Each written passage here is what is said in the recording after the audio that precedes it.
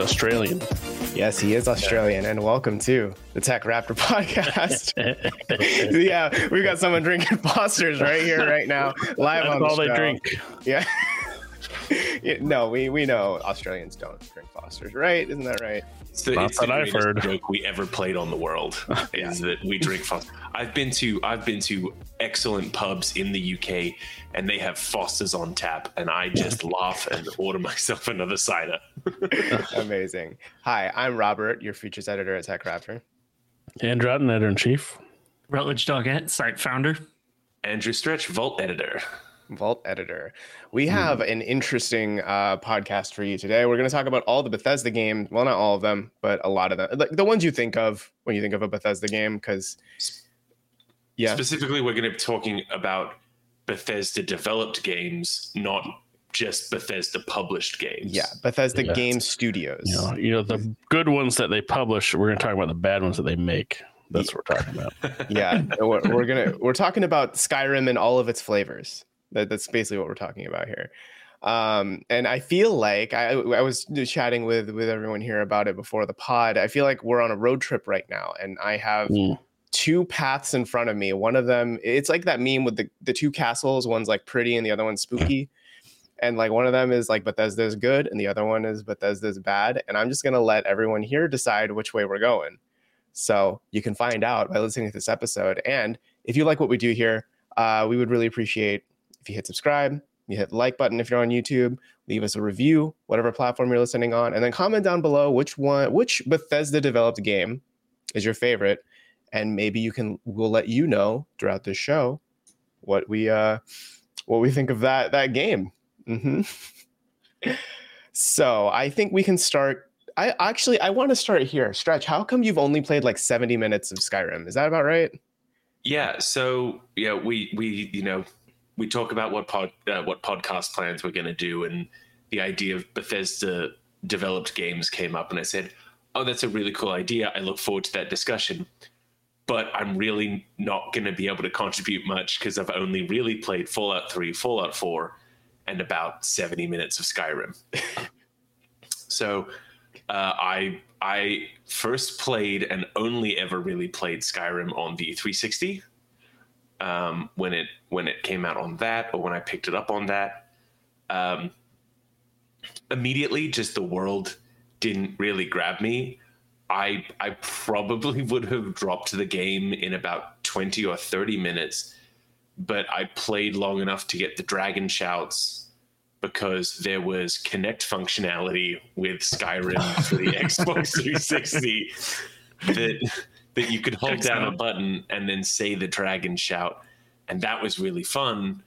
And then I just, I kind of looked around, had already spent an hour or two in there, and I didn't really understand anything that was happening. What was the point of where I was going? I've watched more speed run and mod related content of Skyrim, so I have a much better idea of what's going on. But I think that there's a tendency for a lot of games to front load you with so much info, and this was just one that everything got front loaded and my eyes kind of like glazed over, and I just never returned. I kind of get that. I mean, everyone knows the infamous the Ride to Helgen meme, right? Where it's like the screen fades out from black and it's like, oh, you're awake, right? But I think it kind of stuck because it is kind of it's fun once, but every time you do it again, if you don't have it modded, right, it's like it's kind of boring. Yeah, go off. I'm just waiting for Otten at this point. The same shit as Oblivion. Hey, I'm in a prison. Oh, hey, there's the king or whatever. Hey, it's Patrick Stewart. Oh, he's dead. Oops. It'll do that again. Are there any? Normally, there's like one or two very large vocal cast member in a Bethesda developed game. They had Skyrim with. Oh, they had Oblivion with Patrick Stewart, who was killed immediately. Mm-hmm. Fallout 3 had Liam Neeson. Yeah. Because he's your father in that. Were there any others that were just like inexplicably strange, like huge characters. Wasn't Charles Martinet? He's in Skyrim. He's Parthenex, however say his fucking Yeah, name. He's the main Oh. dragon guy. It's kind of his breakout role, you know. That's what he's most known for. Yeah, he plays a dragon in it.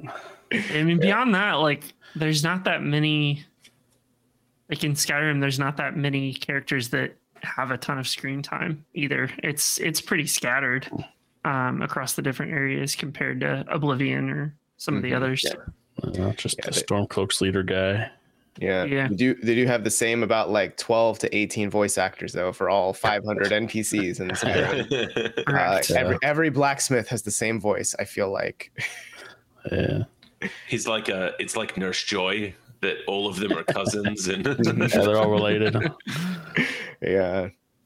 Okay. I think you're So I didn't get into Skyrim at all, but Fallout 3 for the PC I have 100% completed. And Fallout 4 I got pretty far into as well. And then ironically, like we're not gonna talk about it because it's not a Bethesda published game, but like played a shit ton of Fallout 3, shit ton of Fallout 4. I didn't really get into New Vegas. Which I know is just like everything that I'm spouting is the incorrect opinion to have on Bethesda developed games. How dare you? I mean, yeah, New Vegas is probably the best non-Bethesda game. Bethesda game. Because like it definitely feels Matthew Perry in it. Oh, did it? Oh yeah, he's fucking Benny, right? Or Bennett? Yeah. But no, it's probably one of the best ones. I mean, the bones of it still feel very Bethesda, like all the systems are the same, right? But but then they have like, they make actual good games. Yeah. Over there at Obsidian. With factions and everything. Yeah. Yeah. But I think you're the arguably the biggest Bethesda Game Studios fan. No fucking surprise with Mr. Elix over there, but yeah. I mean, I just have a specific type of game I like, and that's open world, kind of branching options on what you can do, a lot to explore, and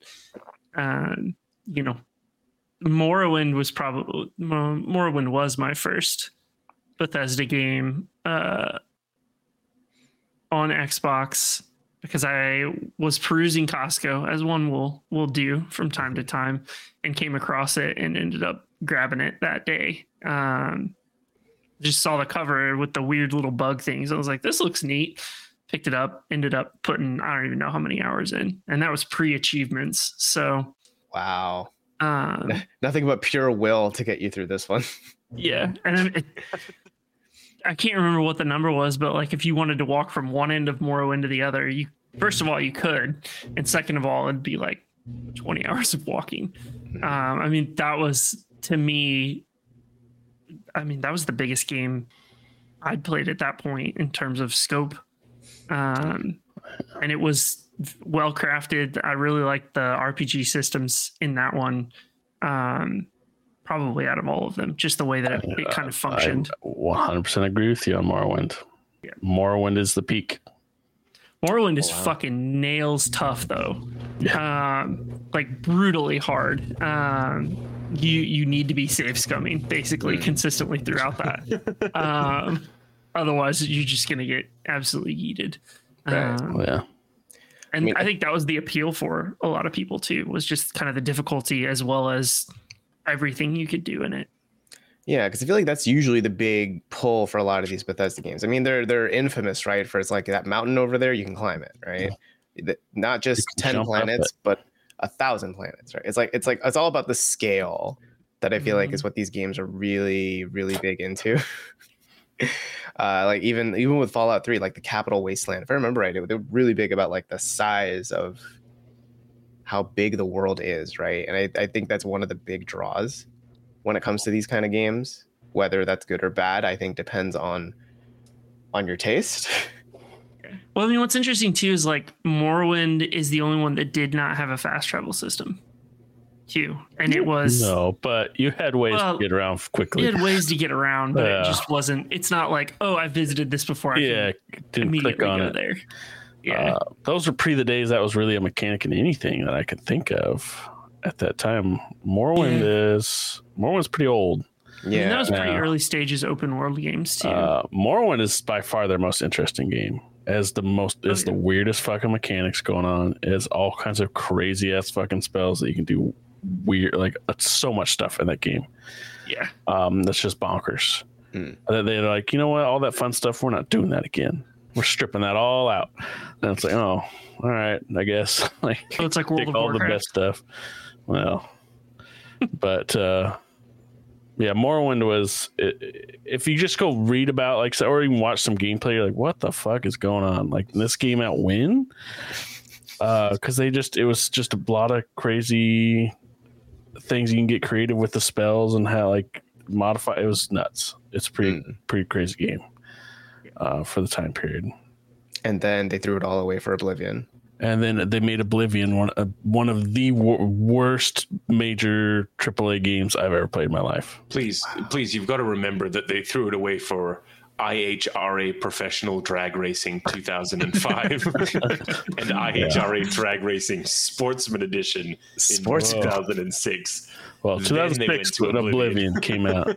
Yeah. Oblivion is one of the most god-awful creations ever made when it comes to RPG games. Stop, criminal scum. That's about the only meme it's worth having out there. Yeah. The writing is bland. The combat, I'd rather shove a knife in my eye. It's terrible. The one DLC was pretty decent where you went into people always talk. I never played that, but they liked it. What was it? I can't remember the name of it. I played it a couple of years ago. People did like that a lot. Because I 100% started then. It's just all downhill from Oblivion. It's the Shivering Isles, right? Yeah. Shivering Isles. Yeah. That was pretty good. I liked that more so than the base game. I remember they hype up these Oblivion gates and you go in there like, oh, this just sucks. These blow. Get through that as quickly as possible. They're terrible. They're just boring. Like, let me go up this spiral. There might be some dude in there, and then you go out, and that's it. Nothing happens in there. It's like, oh, okay. I'm glad I went in there. Cool. Got another Daedra heart. Yeah. Woo. And that's just kind of the vibe of the game. I don't know. No. Well, I think I only played like an hour of Oblivion. Like I got out of the prison and I was like, I'm gonna leave this prison of a game as well, and I kind of stopped there. Yeah. But I played a lot of. I think I probably clocked in over like 200 hours in Skyrim at this point, at least. A lot of it. I know. Like my first playthrough of it was through PS3, and then you get all like the memory leak on the PS3 was super bad, and then you can't see through water anymore, which is great. So then I bought it on PC, and then mods, etc. If you've modded Skyrim once, you know the rest, right? Like that's a whole fucking thing. You're gonna spend 300 hours modding it and then 1 hour playing it, right? But from my memory of vanilla Skyrim and kind of just the bones of all of these creation engine games is there's a lot of things where you feel like the game wants you to make an impact on the world. Like when you become the Archmage, right, in Skyrim, things like that, where it's like, this is important. You've done something that other NPCs should recognize. And it never really felt fulfilled. It felt like they recognize it in a way that it's like, they're running a check through their coding and it's like, Archmage, true. Ergo, hello, Archmage. And that's it, it didn't quite feel as great as it could. I know it's like hard to do in a game this big, right, where there's so many options to go with, but it is something that always stood out to me. I think the only like impactful decision you could make in Skyrim was the Stormcloaks or Imperials, and that would have an impact on what the cities looked like. That was it. I mean, everything else was kind of hit or miss for the most part. I do think that Skyrim, from a kind of branching perspective, was far better than Oblivion. Just in like being able to collect the Daedric weapons and like stuff like that was more impactful, or gave you more interesting things to do, I guess. Like the one Daedric weapon, you had to get somebody to follow you and then you had to murder them on an altar. Like That's pretty always been specific. the way. That's always been the way that Skyrim has been described to me, is that it is just so broad, but it is so shallow. Yes. Yeah.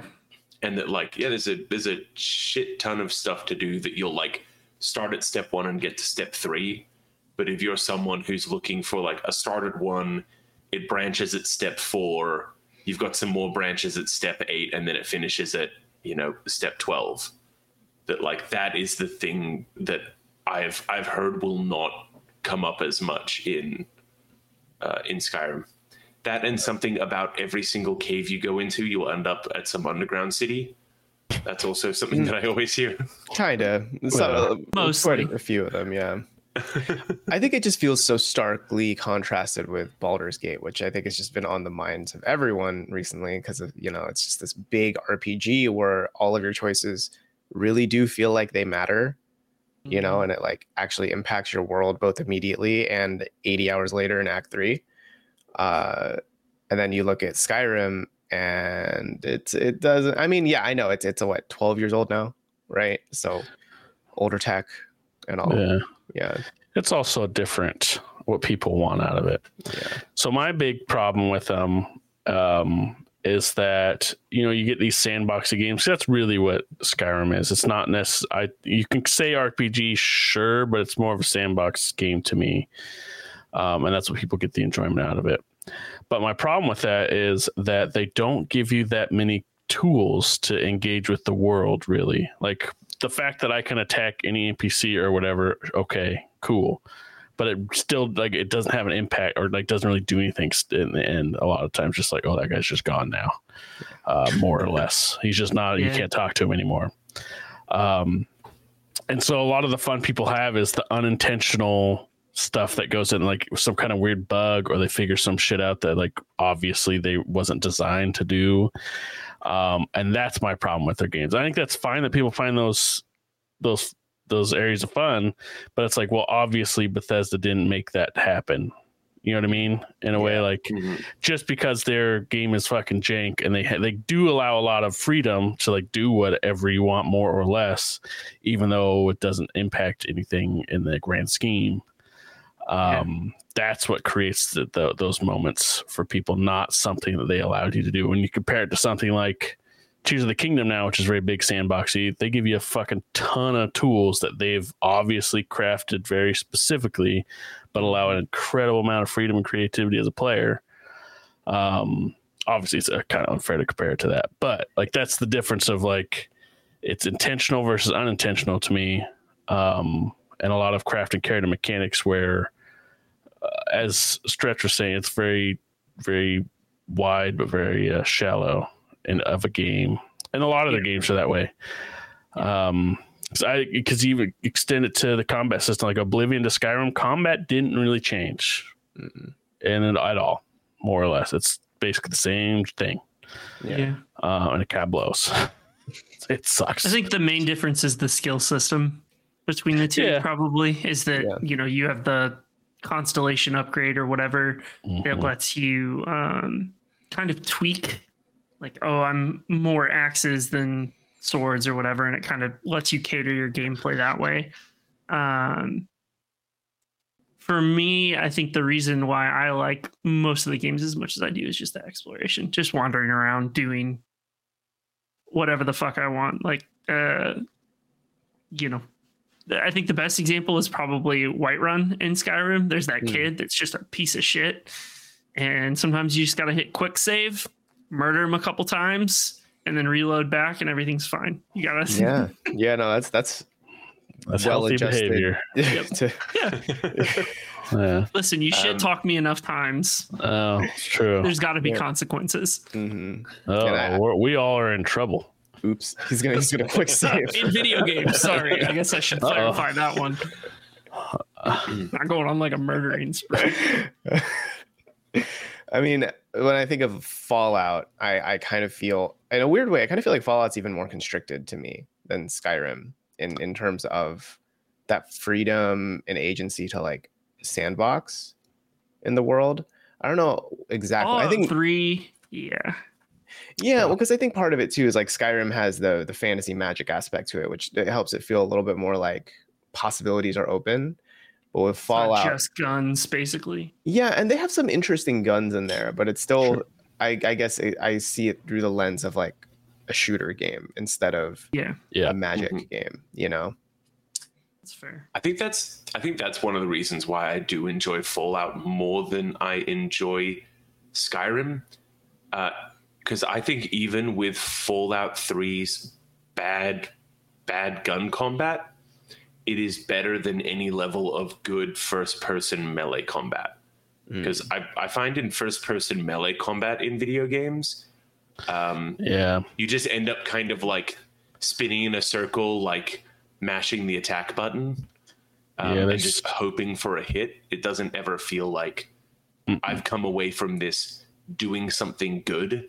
Yeah. It's probably the stats more that saved me than any skill in my circle strafing and mashing the attack key. Or you spend 20 hours leveling up blacksmithing. Done. There's first-person melee combat has not really been done super well to anything yet. Like Chivalry and stuff like those kind of style games are probably the closest to making it interesting. Yeah, For Honor, that kind of stuff. But yeah, I think that's just a general problem with it. Yeah, it's a hard one to make interesting because literally all you're doing is hacking someone to death. So like, how do you make that interesting at the end of the day? And I think that is definitely probably, I mean, I'll agree with Stretch on that. I think the gun combat definitely creates variety, especially if you throw the VAT system in. Yeah. Your aimbot, which is basically the same as Skyrim's like, hey, you shot at something, I'm now going to zoom in and watch the arrow fly. Hey, cool, you were shooting at a dragon, I hit a bunny. That's probably my favorite Skyrim. It's kind of I wonder whether a VAT system would make Skyrim feel better to me in the way that, like, you know, there was a certain level of strategy with VATs, and like, it almost turns a questionable shooting system into a interesting RPG system, that it's all like percentage based and like, okay, well, this shot's going to be shit, so how about I move in closer, or I can even like jump up above them and then, you know, quick into VATs, in the same way that someone might reposition themselves or try to come at something more strategic in like an XCOM. I wonder if there was in Skyrim, like, I'd like to have a better chance at removing this person's leg with my sword. Yeah, that could be pretty cool, I think. I mean, I think with VATs, it's just a holdover of Fallout originally being more of a strategy game, right? Than like a shooter. That and like Fallout's gunplay is fairly inaccurate sometimes, and so that was the crutch for that system being annoying. I think in Skyrim though, specifically, it's so easy to get overpowered. Like if you max out blacksmithing and enchanting,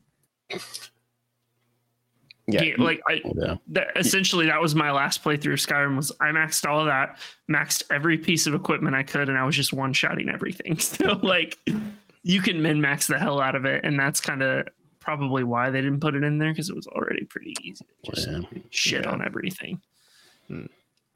Well, so I've got a question for everyone here. We have talked both good and bad about Skyrim, yet it is a game that has been re-released like at least 10 times, legitimately at least 10 times in the past 12 years on different platforms. It's on Alexa, it's on fridges, right? It's got a lot of cultural staying power, whether we want to or not. And like we've kind of laid out here, it's not like Skyrim is the most unique game necessarily. Like, we've been saying it's kind of similar to Oblivion in a lot of ways. And like it has a lot of comparisons you can make to Fallout. Yet Skyrim kind of reigns supreme right now. It's like synonymous with the Bethesda brand at this point. I don't know. Is there something timing? You think so? It's time. It's the 11-11-11. It was the. It's fair. It came at the right time, before open world games really got exhausting. And so a lot of people still look fondly on it. And because now it's like you throw a stone and you hit an open world game, right? For better or for worse. Some of them good, some of them bad. But it was kind of one of the, after Oblivion, kind of one of the ones that came at the perfect time during is towards the end of the life of the Xbox 360. So that console had already saturated the market. It was on PC. I think just from a timing and height of gaming perspective, it just came at the right time. Yeah, I think another big part of it is it was the first. I mean, there were others. I mean, Bethesda themselves made big ones of big like fantasy open world RPG kind of games. Because at that point, all people had were your CRPGs and stuff, which are not bad. I mean, like Baldur's Gate 2 and all them were already out, had been out for Dragon a while Age, maybe? at that point. Well, Dragon Age comes out after Oblivion. Before, let me see. I have that written down as an example. I think it was like 08 or 09 for Origins, right? Yeah, it comes out before Skyrim. But I think another thing that Skyrim had going for it is, as opposed to something like Oblivion, which is pretty comparable in terms of it's this big open worldy fantasy thing, is that gaming was a lot bigger, and Steam in particular was a lot bigger. So 2006, Steam was nowhere near as popular or synonymous with gaming as it was in 2011. I don't know what the PC sales are versus the other stuff, but I imagine that helped with it, particularly because that's where the mods were living and stuff like that, was Steam.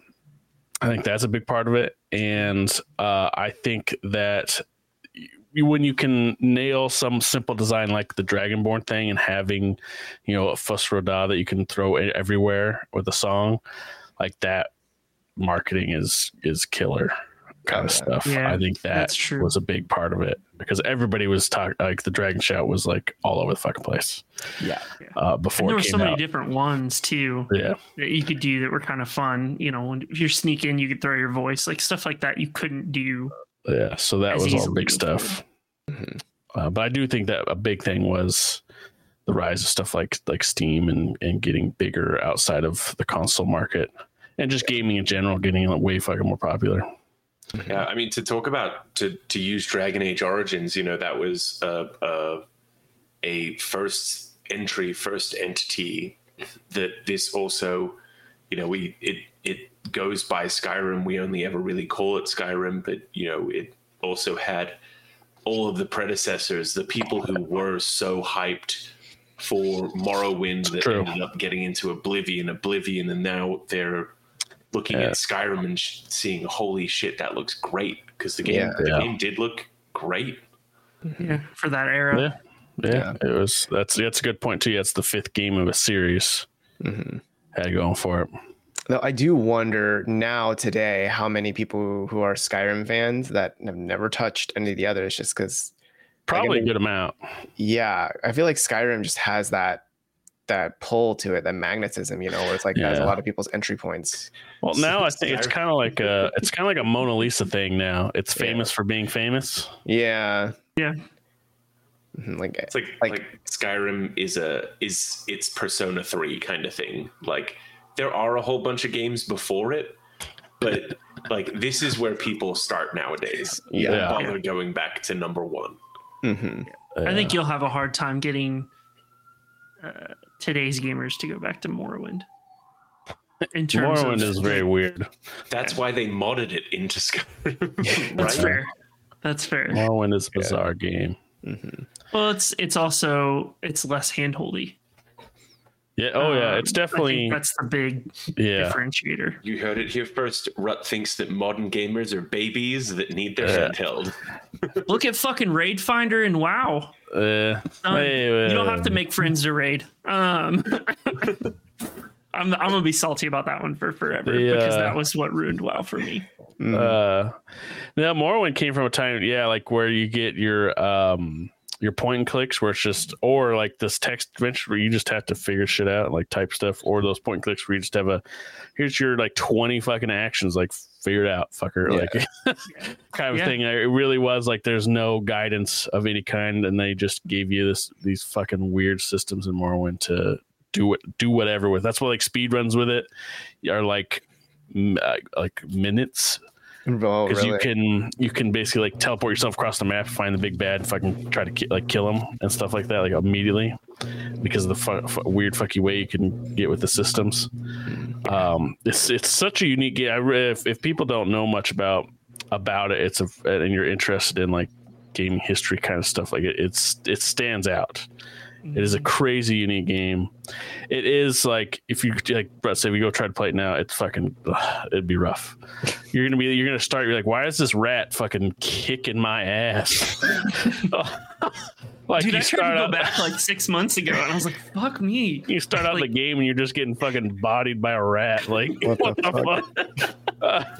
Well, like even like the little fucking crabs, will fuck your shit up. Like, yeah, I guess it's just the weird, like how the stats are set. Like, it's a weird game though. It's too bad that they toned a lot of that weirdness down. The more you get into their games. Yeah, I was gonna say, it made it more engaging too, because like you are invested in whatever build you're making. Whereas a lot of common games these days, it's like, oh, I'm a mage and I'm a fighter. Yeah, and you have just a slight variation or a little flavor.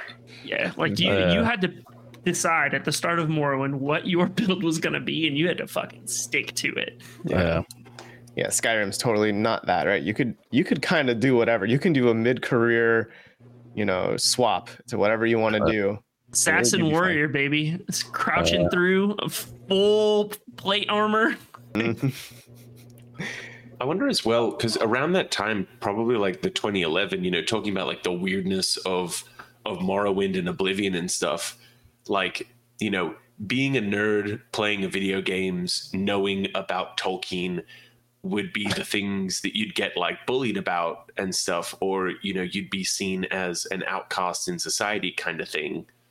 I don't know about that point. I mean, Lord of the Rings had come out not super long before that and was hugely popular. Yeah. Oh yeah, the movies. I'm more meaning that whether Skyrim's popularity and its staying power is also in all the people who, when Oblivion came out, might have not even considered playing a video game because they weren't nerds, they weren't gamers. Sure. Why would they pick something up? And now it's like, oh, it's this big fantasy adventure.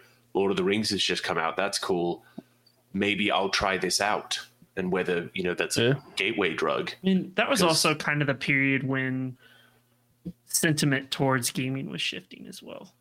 Yeah. Like people were seeing the size and scope of the gaming industry and starting to think, oh, maybe this isn't for basement dwellers, right? I think that was when it really started to become more mainstream. I got to give a lot of credit to the Wii on that front.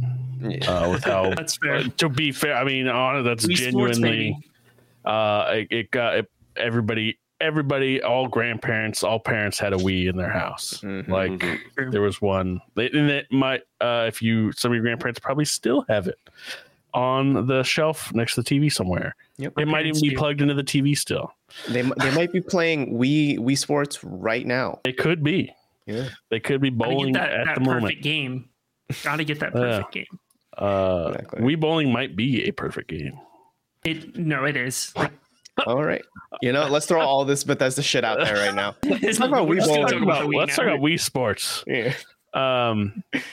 One thing I noted when I was looking up stuff for this that I thought was interesting, I guess part of what I don't like, I've said what I don't like about with these Bethesda games a lot is there's a lack of direction and a lack of intentionality to what they do a lot, which whatever. I want to engage with something that they've crafted, not like here's just a fucking thing, do whatever. A lot of times, and not, especially when they don't put a lot of thought. Well, they do put a lot of thought in the tools, but they don't give you a lot of stuff to creatively let you do shit with.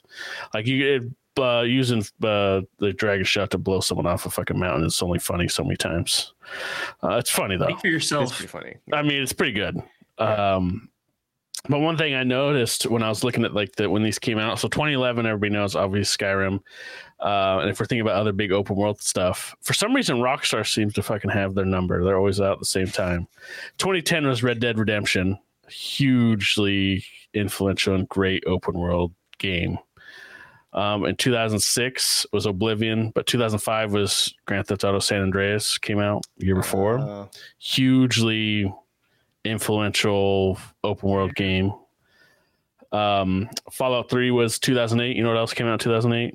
GTA 4. Grand Theft Auto 4. Yeah.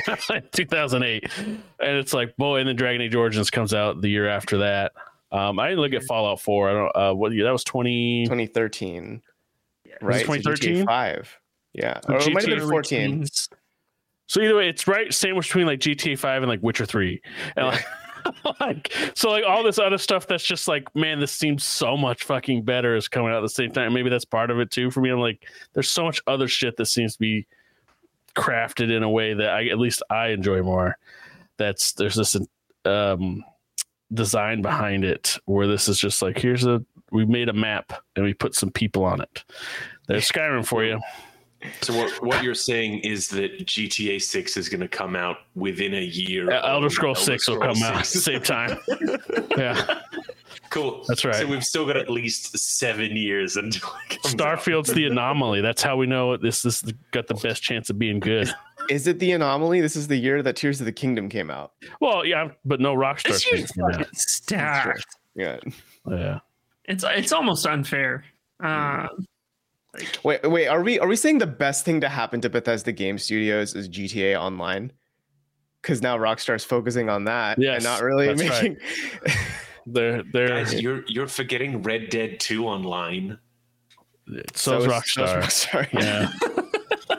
Yeah. Well, looked into that one. I have this line that I think I know what I meant by it that I wrote to myself as a note. It's so stupid. I said we laugh with other games, but we laugh at Bethesda games.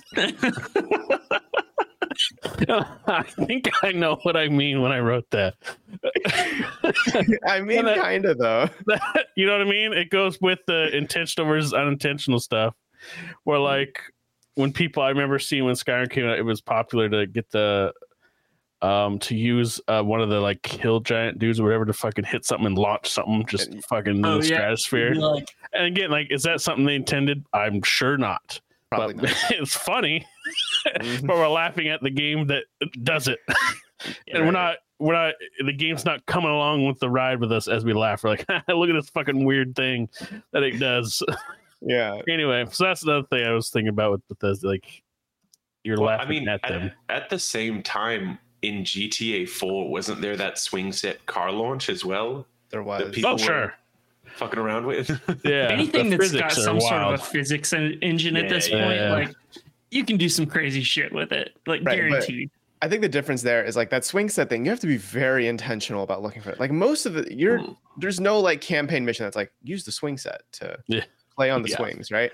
But with Skyrim, I bet there's a much higher percentage of people who've gotten fucking launched by a hill giant. You're just gonna run into them, and they're probably gonna fuck your shit up the first few times you're fighting. Yeah, that's it. It was just a lot of like random weird shit happens to you. Mm-hmm. And those, and I mean, everybody knows about the creation engine, how fucking jank it is, and weird shit that it can allow. But well, it does allow for a lot of mods too, and I think that's something I think we would be. Bethesda doesn't give credit for, but yes. Anyway, go ahead. Yes, that's something we would be remiss, I think, in not talking, like having a moment to talk about in this pod, right? Because there's a lot of people who will say, "Well, Skyrim is bad, but Skyrim with mods, that's good." Okay. Which I think brings up an interesting philosophical question of whether does that mean Skyrim is or is not good? Because if it allows for mods, is that what's good? Or is it bad because it needs the mods to be good? You know what I mean? I think it's good without the mods. I think the mods just enhance some of the problems or solve some of the problems more than anything. Probably just think of it like a nice bowl of ice cream or something. And like ice cream is good, ice cream can sometimes be a little bit plain or chocolatey or a bit nuts. But like, oh, let's add some chocolate sauce to it. Yeah. Oh, let's put a sour gummy worm on there or something. Like you can do stuff to mod it. Weird stuff with the mods to enhance it. Like it can be fine, but it can be great. Just in toppings or mods. Ice cream mods. Yeah. I think Bethesda does deserve a lot of credit for allowing the level of freedom with the mods that they have and supporting them. Console cheats too, just having those in Yeah. there, period. Yeah. Like that's definitely a bygone era. Like there's a lot of people that play games now that are like, what do you mean cheats? It's like, yeah, remember that, the thing you had to pay for? We could just do that before. Game Shark, baby. Yeah. I mean, the trade-off would be that you would have to go to a bookstore and get a sketchy looking paperback book of 800 cheat codes across 30, 40 games. Yes. And you have to hope that one of the games that you had were great. there. Or you get a piece of paper and you write down the ones you want, and then you fold that up and put it in the case of your game. Yeah.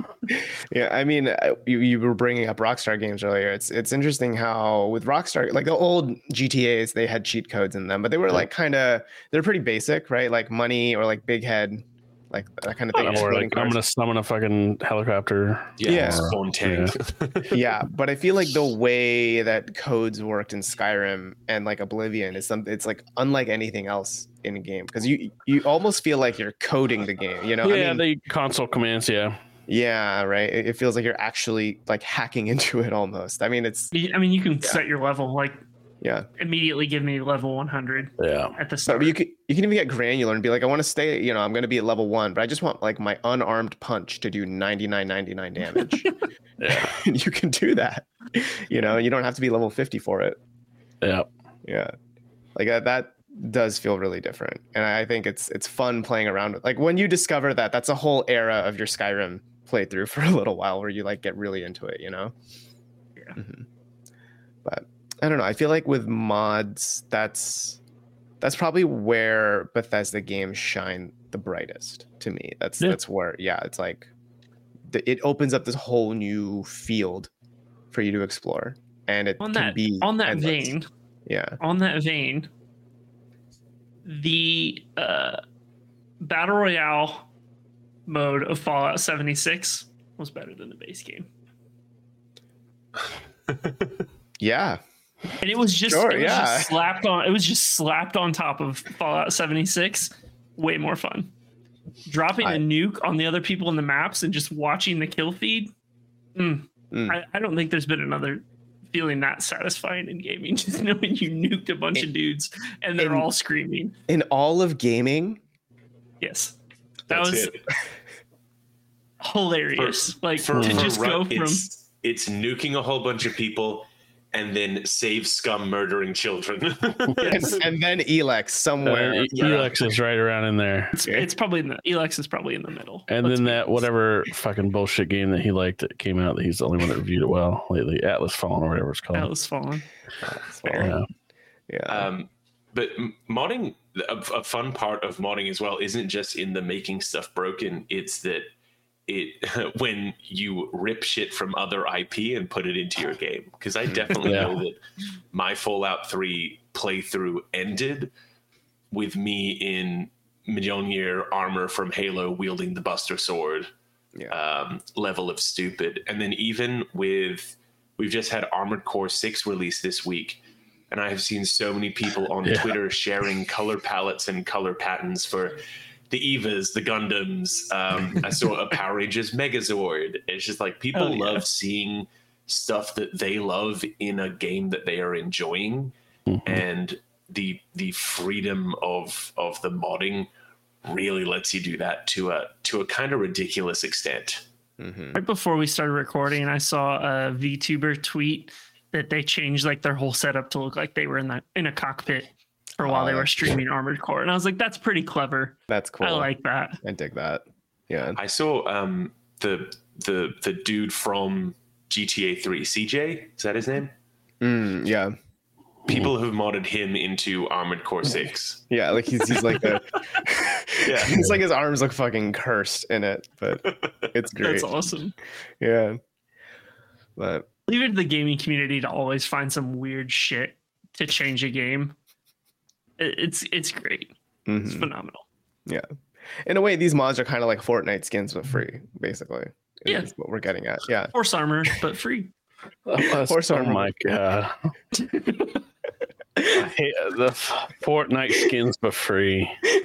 Like, Well, you know what Fortnite is now, right? I do, but it's so fucked. So you got that the, reference. That's the thing that it's being compared to.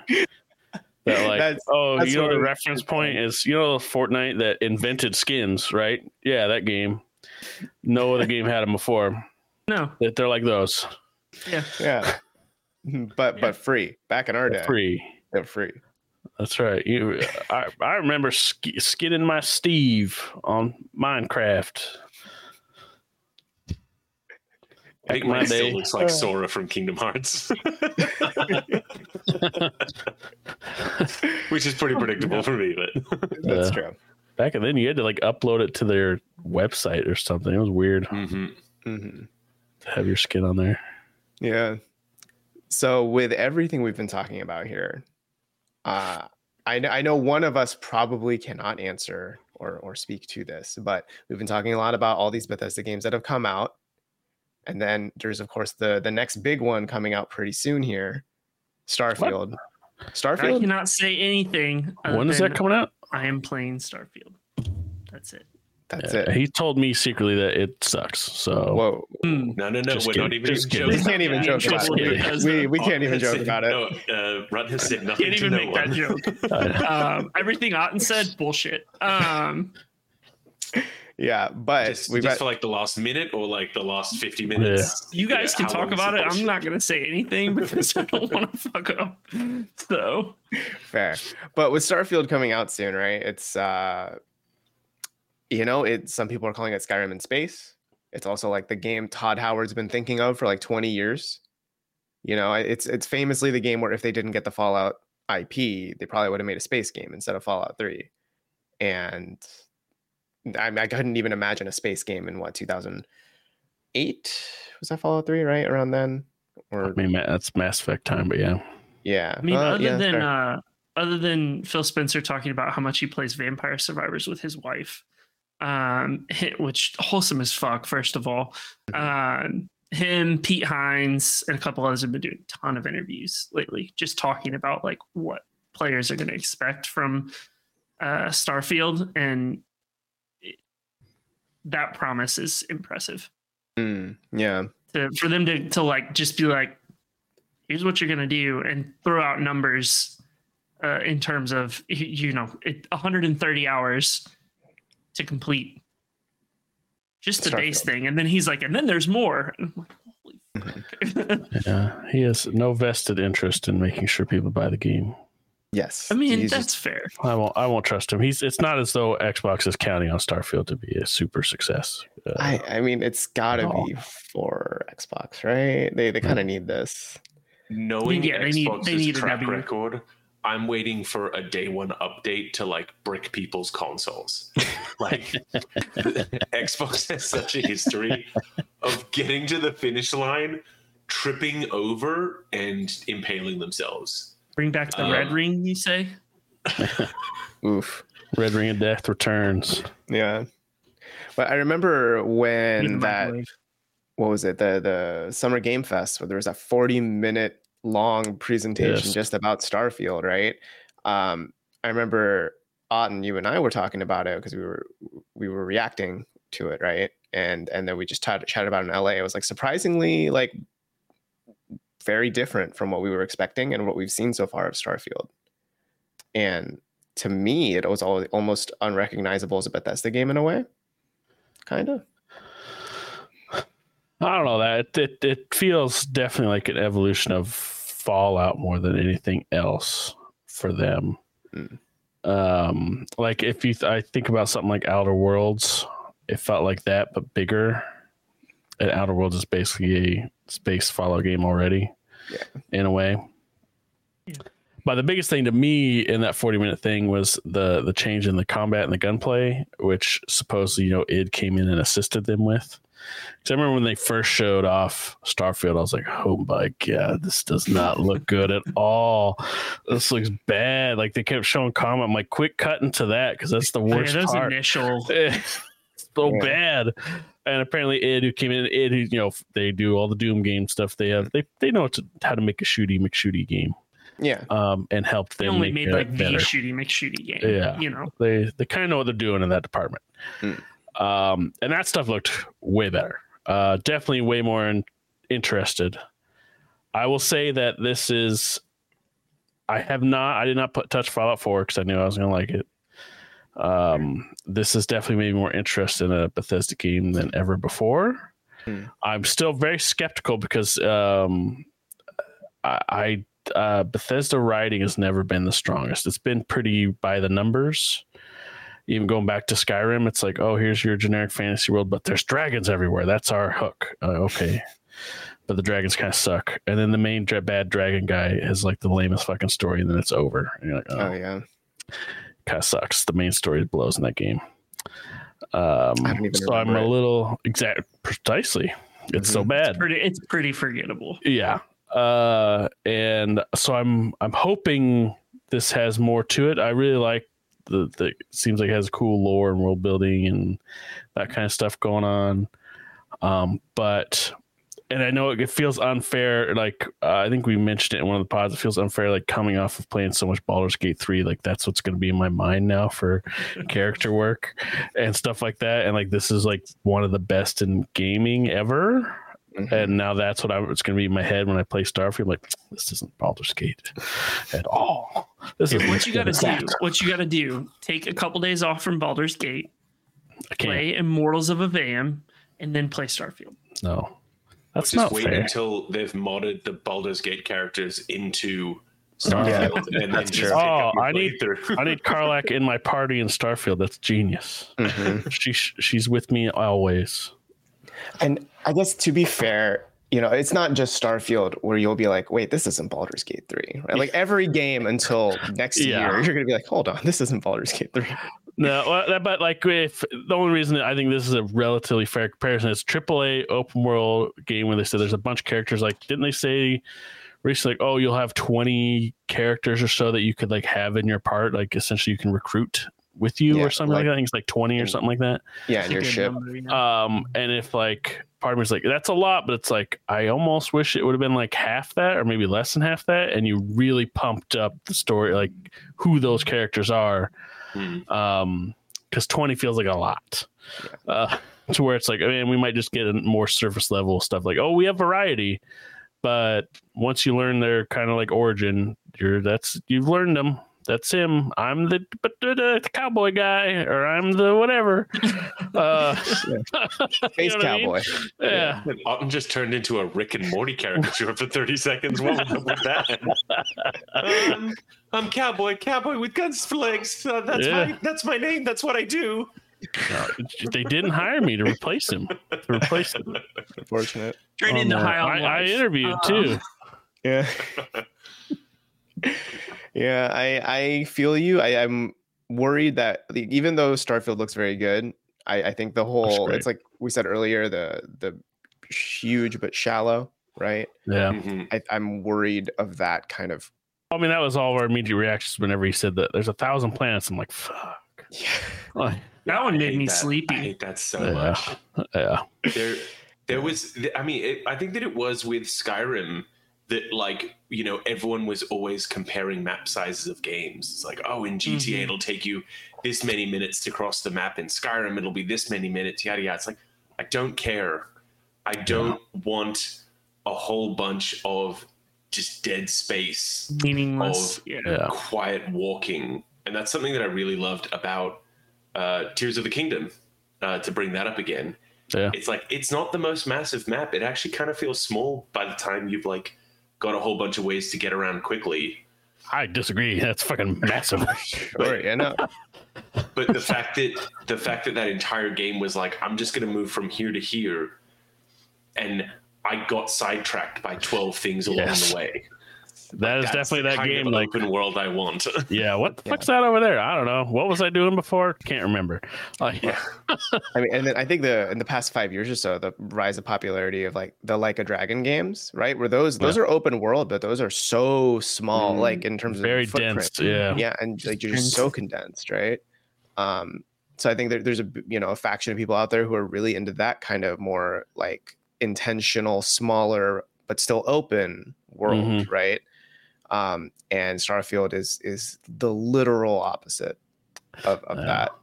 Like, but I mean, if we're coming off of, like we're saying, one of the big strengths of a Bethesda game is them letting you just do whatever you want, and they give you more places to do that. And then modding, we know, is going to be a thing where people can mod their own planets and whatever. I feel like that's what the really hardcore people that are into Bethesda games want out of it. Just most have likely that freedom of choice. Yeah, even if that freedom of choice doesn't feel as impactful as kind of like what we were saying. Like, I could go kill whoever named guy in Skyrim, maybe other than fucking up a quest or two, like nobody's acknowledging that I just fucking domed that dude in the middle of the street, like, or whatever, like that kind of thing. So I don't know.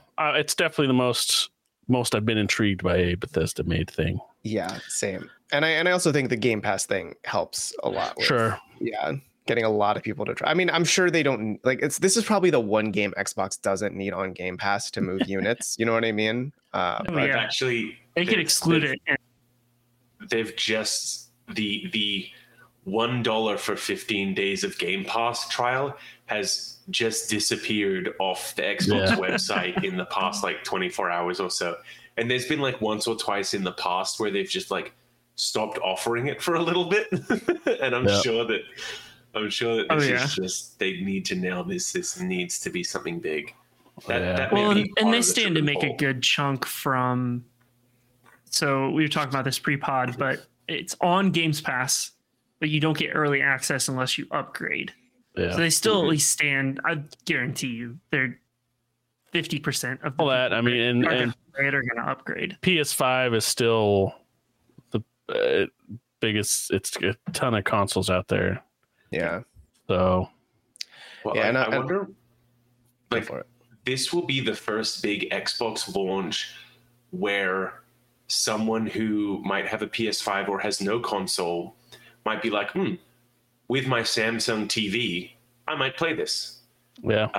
And you gotta, they're thinking in so much 4D chess of like, where are you gonna play it? Where can't you play it? On the PSP. Unless you buy it on your PS5. Yeah. PSP 2. Finally, we've got it. Yeah. God, how bro, I hope. Give me a beefy PSP that can play like. Well, no, they just announced the PSP 2. Yeah, the PSP just was announced. The thing with the fuck, they just like they cut a DualSense in half and put a phone in between them and just kind of super glued it all together. Yeah, PlayStation Portal. So just an Xbone, like or backbone with XCloud, basically, but not XCloud. But it only lets you locally stream from your PS5 to the device. Yeah. So it'd be as shitty as the original, like PSTV link over Ethernet. They have a new thing. I forgot what they called it. Something linked. Some proprietary. Well, they've got an audio link thing that you can buy. They're $150 or $200 headphones, but then you need to get the adapter to use it with the device. So they're doing game streaming the way that Nintendo does online gaming. No, they're doing game streaming like the way that Nintendo did the Wii U. Yeah, they're kind of pitching the Wii U tablet, and it's it's a $200 Wii U tablet. Yeah. Oh my god. God, yeah, that thing is so silly. So I just had to bring it. That thing is so dumb. It's fair. I saw that the other day, and I was like, I'm gonna keep scrolling. Yeah. But I don't know. I've seen a bunch of people that plan on buying it still on Steam.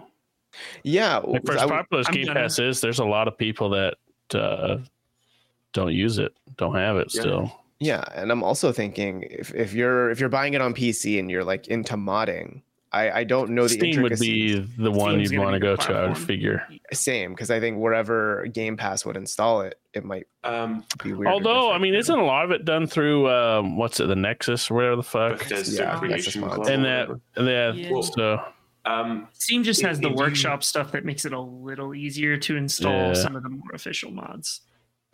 If you install stuff to, there are certain games that where modding is important. There are certain games on the Xbox app on PC that when you install it, there's like another checkbox that you can click for like allow mods, Oh. and that will then give you access to that directory.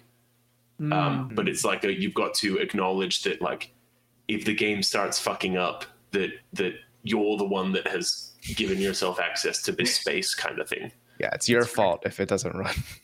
Yeah. Yeah. Okay. I wonder. I haven't installed Starfield yet, so I wonder if they have a similar thing on Game Pass. Like if you install it on PC, the mods thing. I don't know. I probably am gonna start installing it after this. Yeah. No, because you can preload it right now. If you're listening and you have Game Pass, you can preload it. I think on your Well, Xbox or it's- PC. If you are purchasing the game physically, you can still preload it to your Xbox. So that means when the disc shows up day one, you just put it in and play, and your disc acts as a license. Huh. I mean, yeah, that's what pretty- discs are nowadays, I guess. Pretty Huh? neat. well, it happened like it's probably like Just 2 a years ago physical or security something key. that Xbox started allowing this, that I can, any game I own or don't ever care to own, you can download it to your Xbox totally fine. It just won't run. And you know, it means for those people who purchase stuff physical that they don't have to do that whole like, oh, I'm gonna have to get it, and then the servers are gonna be like trash for the update and this and that. You can preload a physical game, and then you just wait for your disc to show up whenever your disc shows up. That's actually kind of good. I mean, because then you look at the PS5 and it has to like install, and then it has like the copy step that always takes a really long time for some reason. Yeah, that kind of sucks. Yeah, but I think overall, those are our thoughts on Bethesda games. They're good and bad, depending who you ask. So kind of like Final Fantasy 16. I feel like Final Fantasy 16, the highs and lows are higher and lower. Yeah, I to agree. me. I was saying that, and our takeaway in that pod was, why are you so good yet so bad? Yes. Bethesda, I feel like we don't ever get to the so good part on Bethesda games. yeah, I mean, well, Bethesda, I feel like is middling, and then it has some really good parts, and then it's mostly middling. Name the good parts of Skyrim. Fusro Da So is dying pretty people good. off of mountains. Okay. When you Yeah. can hold down the button on your 360 controller and then say Fusro Da, and your character does it. Yeah. It's really a game changer. Okay. Modding, I think, is a high, like just in general, all modding is a high point. Discovering that. It's just Some a of the- great game to get high and explore. We talked deeply into Skyrim, not as much Fallout 3. Some of those Fallout 3 DLCs were also incredible. The alien ship and the one where you go back in time, and you have like a very linear focused story of like, you know, a ye olde war. Those ones both fucking slapped. Yeah. Yeah. I I'll think- agree with. Yeah, and 4, I think had Far Harbor. I remember people like that DLC a bit. And Nuka World. Oh yeah, Nuka. fucking Nuka World. Yeah, but I think this is a good place to wrap, because next week we're gonna have a whole Starfield discussion that Otten and I won't be here for, because we will be busy in Seattle at PAX. But we have Rut, who has been playing the game. That's as much as we can say, right? We're allowed to say that. Have the game. That's Yes. Yep. And then Stretch, he plays everything on Game Pass anyway, so of course. Yeah. So I'm going to be getting it. I tried to get a copy from my man Tyrone, but he stopped responding to my email. Oh my God. Well played. Kidding, of course. Well played. Well played. Oh man. Yeah, if you don't know, some dude streamed it, streamed he's not 40 answering minutes my of it, text and then either. showed his face, and now he has been hit with felony Well, because he was trying to sell copies. Yeah, no, he's Oh. not trying. He had sold copies for 3 times their value, and now other idiots on Reddit are posting their photos of copies that they purchased from Tyrone, thanking him, and it's like, motherfucker, this is a criminal investigation. If you got the copy, shut up. He Yeah. got hit with like a felony for selling it, and then weed possession, and there was like one other charge that I don't remember what it was. Theft, because it was found out that he had been stealing a whole bunch of other shit from his work and was just putting it all up on his public like sales page. It was wild. Yeah. Absolutely That's wild. I mean, Starfield's probably one of the ones to do it with, though, right? Like, it's a huge demand for that Yeah. game. So, I don't know. But is it? They're gonna find you. Well, it's like we say at my work. It's we don't catch the smart ones. So fair. Very fair. Oh boy. Yeah. But that's a wrap on this week's episode of the podcast. We hope you enjoyed. And if you did, please feel free to leave us a like, leave us a review, whatever platform you're listening on. And comments would always be helpful. Let us know what is your favorite Bethesda Studios game. Or if you are excited for Starfield, let us know if you're going to be playing it on Game Pass or if you're buying it on Steam. I'm actually curious to know. Or if you're on PS5 as well, right? No, it's not on PS5, right? No, yeah. Yeah, it's not. Hold on. It is My brain was just like, explicitly not on PS5. it's super not. Yeah. So if you're on PS5, don't worry. You can enjoy Baldur's Gate 3. That's true. this. So you're I'd fine. rather be playing Baldur's Gate 3 than Starfield next week. Hey, same. You better play it because you're gonna need to talk about it. You can't just play 70 Well, minutes. and not call it not a day. scrappy. Yeah. Well, No, I'll get into it. yeah, we'll be busy with other things. But yeah, we hope you enjoyed. If you want more content from us, we always publish news, reviews, features, etc. Techraptor.net. We will have a lot of Starfield coverage coming out in the next, when it comes out, you'll see it. It's on the site. It'll be great. But if you want more of this show, we will be back in your feed next Monday, and we will see you then.